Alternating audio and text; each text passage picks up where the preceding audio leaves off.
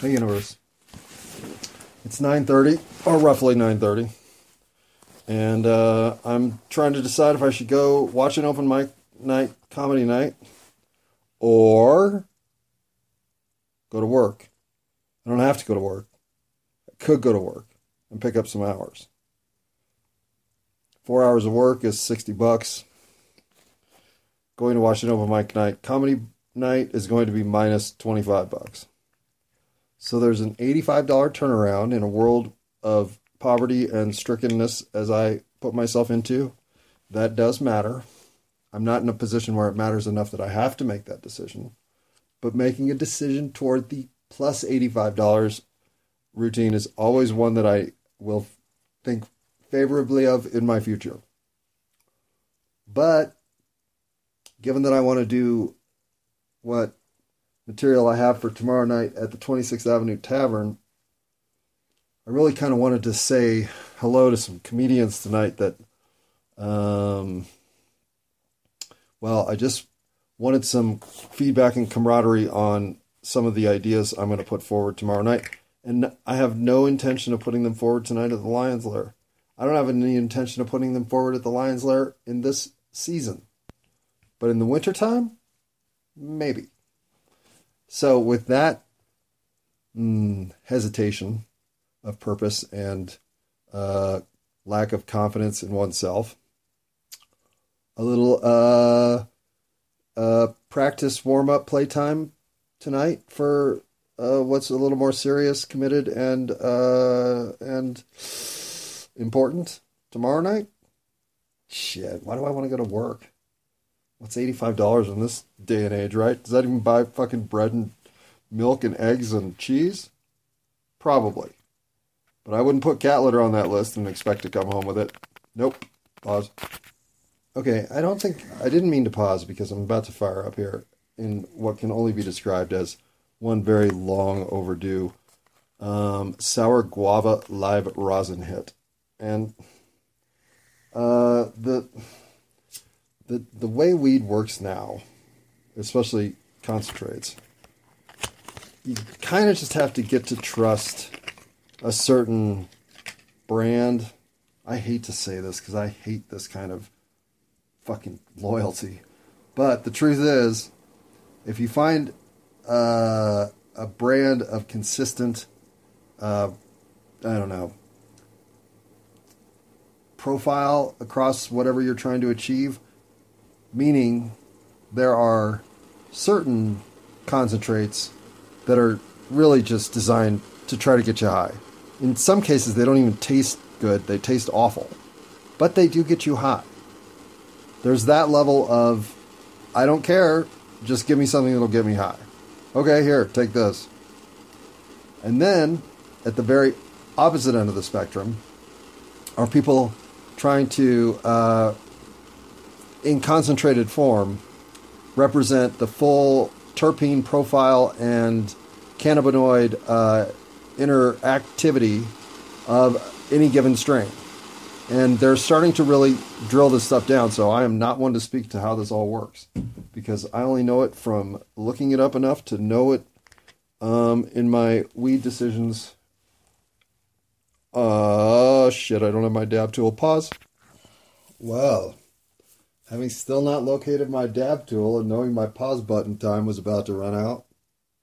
What the fuck? Talk about reality telling you to rethink what you're up to in the moment. Okay, I get it. I guess I won't take a dab. At least not on the recording. So, down goes the torch. Down goes the bong. Down goes my mood. Well, no, not down goes my mood. But down goes my sense of knowing everything I want to know in the world. I usually like to know where my dab tool is, so when it's missing, well, it could be anywhere, including in the shower. Well, I checked there, so it's not there. Anyhow, I don't know if I apologize for all the misspeak, misspoken, remembered from one thought to the next. I have way too many mistakes, both numerical mistakes, time of reference mistakes, poor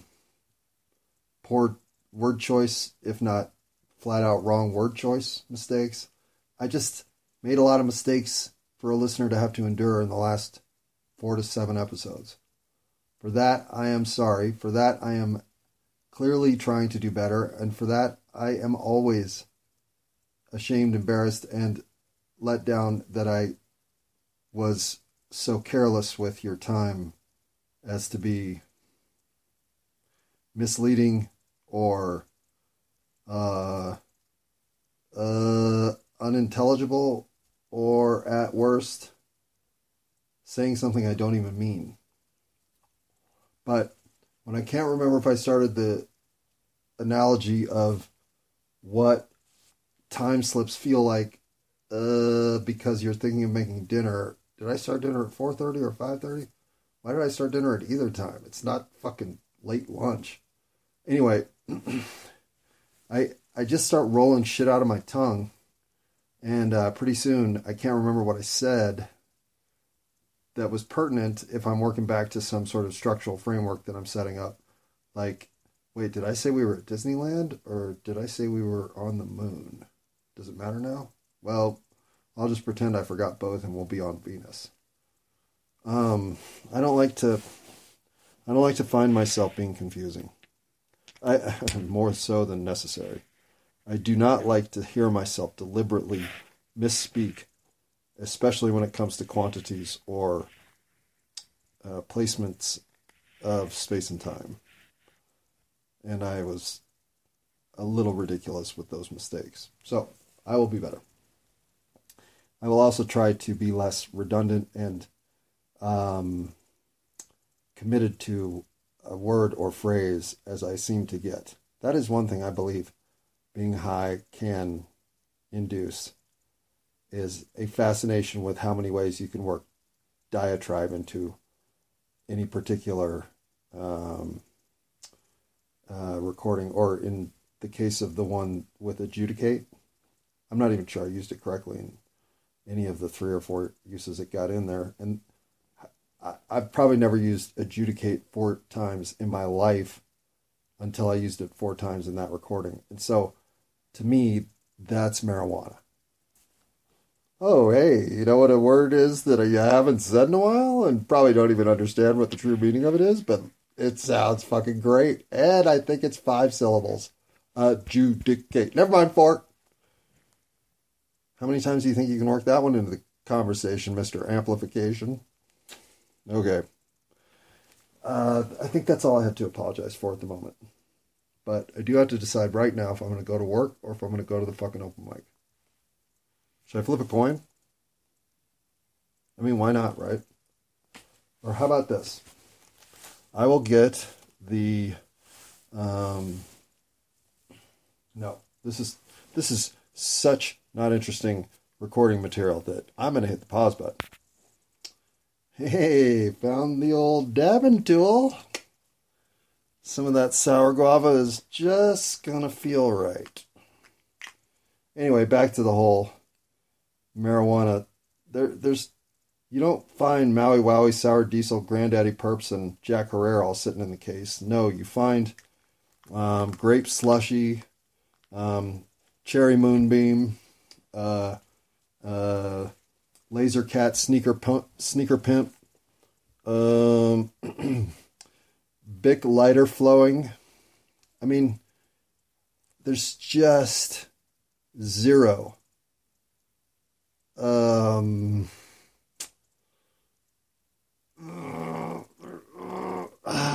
I don't want it to be structural, but there's nonsense all over the weed industry's naming conventions. And maybe there isn't. Maybe there is a very serious protocol whereby you decide that I'm going to hybridize these 3 phenotypes into this hopeful plant that I'm going to call American Ragtime Spectacle. That's terrible. I don't even... Okay, what is the worst weed name I saw looking at weed today? I would say it was... Um, Harlequin Sucker Punch. Maybe. I remember that one at least. Um, Sour Skittles Breath was one for sure. Those might be the two best that I can come up with. But Sour Skittles Breath, there's a perfect example. Are you interested? Well, you might be. In fact, you might really be. That might be the best fucking thing on the goddamn menu. You don't know. You don't really have any fucking clue. And if you're plugged into the entire phenotype naming scene that is the weed hierarchy coming out of Amsterdam, maybe you do know. Maybe you know exactly what Cherry Prom Night dance is. I don't. And everything's getting further and further away from the traditionals. Like Afghan or Acapulco Gold or AK-47 or ATF. Even then, it was a lot to keep track of. But now, well, I'm not one to complain with the weed situation in my life having gotten better. Every decade I've been alive, it's been better. And this is the best it's ever been. So the only complaint I really have now is about the name of various strains that get me higher than I've ever fucking been in my life. Yeah, that sounds like a complaint I should keep the shut your fucking mouth shut. Right? Or at least pay homage to this. Oh, yeah. So, live rosin uses plant material that I believe can be flash frozen, but essentially is in its harvested state to shake the the trichomes, the little pistils that form inside the leaves that are resinous that create all of the effect that gives you what it gives you to smoke weed. Well, you can shake that shit out, especially if it's cold. In fact, a lot of cold cured rosin is some of the most expensive stuff you can buy because it's essentially the plant matter itself, the best of the plant matter itself being shaken off in a condition for you to dab it in the intensity of 90% THC concentrate. And that, my friends, that is what this little guava live rosin is.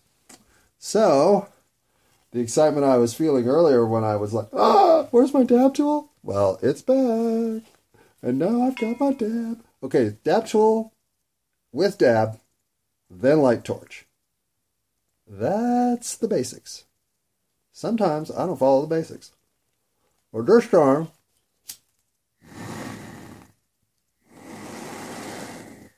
oh, this torch sucks. All right, this time I'm going to hit pause.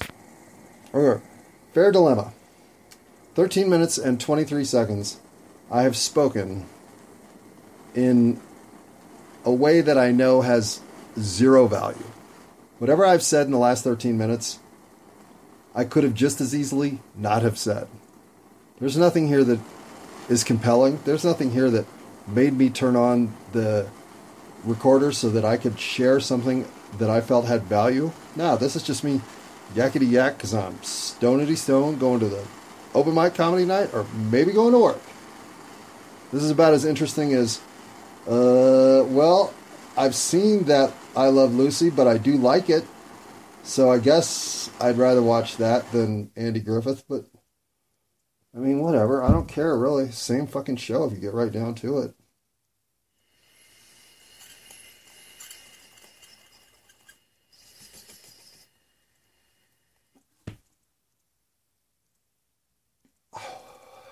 Wow. Oh, that tastes great. And it's weird that you can taste the plant's characteristics. Like, you know the taste of certain plants you smoke all the time. Blue Dream, for sure. Super Lemon Haze, for sure. Maui Wowie. Sour Diesel.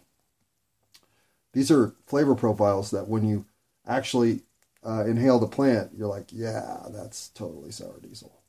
Well, these rosin, these live rosin shake plant concentrates, whoo, do they ever bring the whole profile of the plant in. So there's your weed lesson of 15 minutes of no consequence. But at between 35 and $60 a gram and more, they ain't cheap, but they are the legit high-end caviar of weed. And as evidenced in real time by myself with the brain that I'm using, they get you high as fuck fast. That hit is completely, I mean, I can feel the stress relief coming through my face, as if my whole face is relaxing into a puddle of Play-Doh, so that I don't feel so tense and nervous about my stuff I can't relax. And I'm having daydreamy, what am I even doing? Oh yeah, I got to get down to that fucking open mic night. Or I could go to work, or I could just sit here and talk to you, but you don't even want me to do that.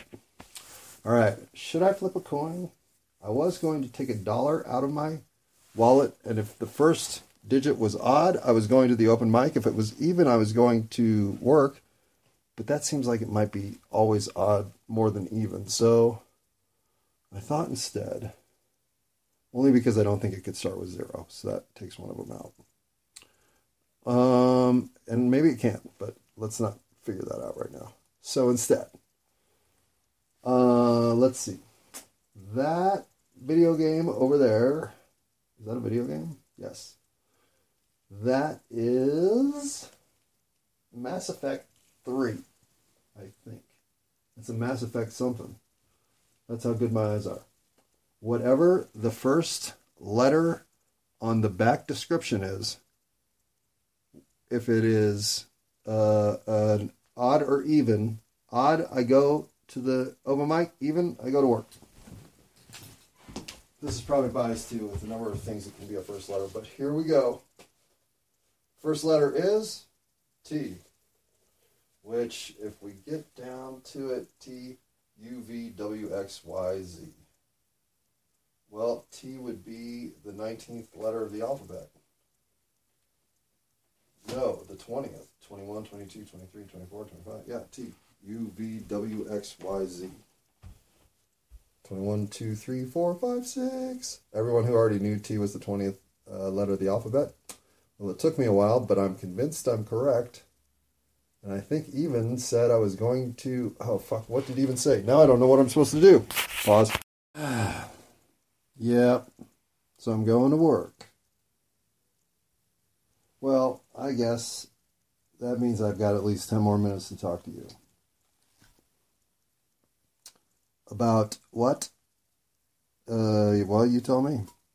All right. How about the next recording, if not the next one, the one after that, I'm going to rewrite my intro. So I would recommend you skip that one. But the one that I don't rewrite my intro, I'm going to take 5 random personality quiz test questions as a way to both A, talk about something uniquely triggered through social science constructs, and use it as a platform on which to really think about what it means for us to actually go looking for somebody to tell us what our personalities are. That's always seemed fucked up to me. Like, if somebody could just describe to me why and how it is I behave the way I behave, well, then I wouldn't have to think and figure it out. Or something like that. But rewriting my intro is almost more important. Obviously, it's more important. However, the psychological tests are oddly consistent and somewhat accurate. Now, why that is, seems to me that filtering us down into a sweet 16 of different profile characteristics is probably somewhat doable. Meaning, I bet you could come up with 20, 25, 30 common traits from what's a good trait that you could or could not have? Well, okay. A lot of problems emerge. The reason I'm having trouble even coming up with one is because should the traits be including physical? Yes, they should. Because your physical traits have a big part of who you are. But how do you quantify physical traits? And should it be exclusively physical? Obviously not. Because your internal chutzpah, your drive, your motivation, your shyness, your soft-spoken nature, your boisterousness, your whatever. Maybe I'm completely wrong. Oh, but blame it on being tired. It could be harder to come up with 30 common characteristics and then break it all down as if you either have some or you don't. All right. I still don't get the whole thing of going to a personality test, though. I get going to a fortune teller a lot better than I get going to have a personality assessment. And maybe if it's like 10,000 questions or that one that Warren Beatty does in whatever that 70s mediocre spy thriller movie is. And it seems like there could be some tests out there that would be worth taking. But I don't know if the 16 personalities queue up for the IMDb. Oh, I'm sorry. I'm ENFP? IMPP? What am I? ENQP? No, I'm IMDb. I'm pretty sure. Check it out. Check it out. I'm IMDb. On that note, don't you wish you'd done something else? I do, at least. That makes one of us. Probably two of us. Maybe three of us. Do you have one thing I really wanted to talk about? Well, the day involved my cat urinating on my bed 3 separate times. One in fully, freshly washed, just put the new sheets on, nothing else, peed right on it. Then peed on the newly washed sheet 4 hours later that had been folded and put in the same spot. Then peed on a different part of the bed when it was stripped down to absolutely nothing. Just the mattress. So she is currently on death row, which means she's in the second bedroom with the door shut and a litter box and a bowl of water and a bowl of food. And if she doesn't figure it out, I don't fucking know what to do. I don't know if this is a sign of territoriality, dominance, pissed off at me. I don't fucking know. She's never peed on my fucking bed. What the fuck? So, yeah, that's how the day has been. I have been doing fucking laundry. The third time I discovered it, it was like, are you fucking kidding me? Am I not being clear that this is unacceptable? How is a third event even possible? How can this have crossed? Do you hate me? Is it? Oh. So I'm sure cats peeing on my bed has some significance and symbology of I'm being pheromone inappropriate. But that doesn't even matter.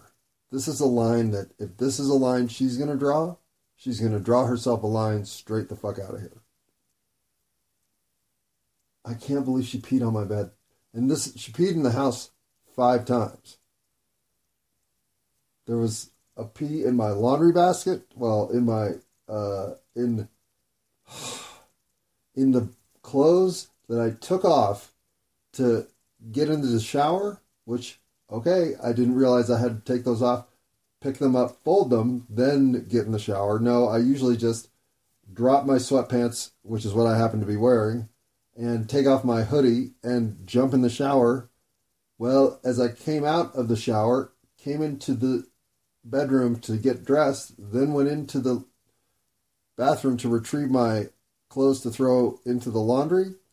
Oh, they'd been peed on. Fucking cat. So, yeah. Seems like she's sending a message. I couldn't agree more. But what's the message? So that's the part I forgot to talk about. That and there was one other thing. And that other thing is in my notebook. No, it's actually in my daily note. All right. That other thing is survivor's fallacy. This is intriguing. How we are conditioned only to see that which persists and maintains victorious status as successful forms of life that are obviously winning nature's roll of the dice just like we are.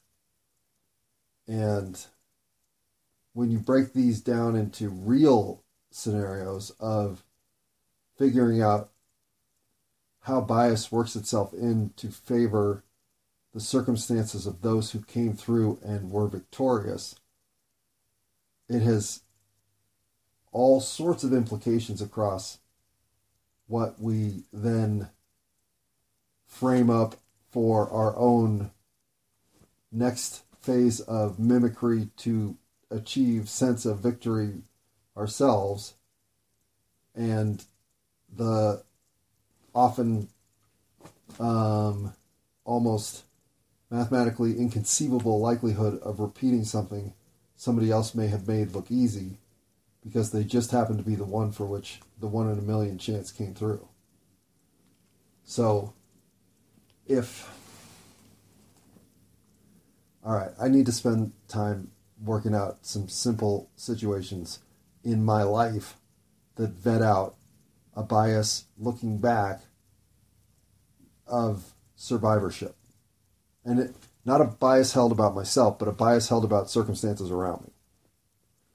And that's what makes this one almost cool, is that as you start to perceive its impact and unwind it, you can unwind a lot of things that have nothing to do with you, but have to do with circumstances and presentation of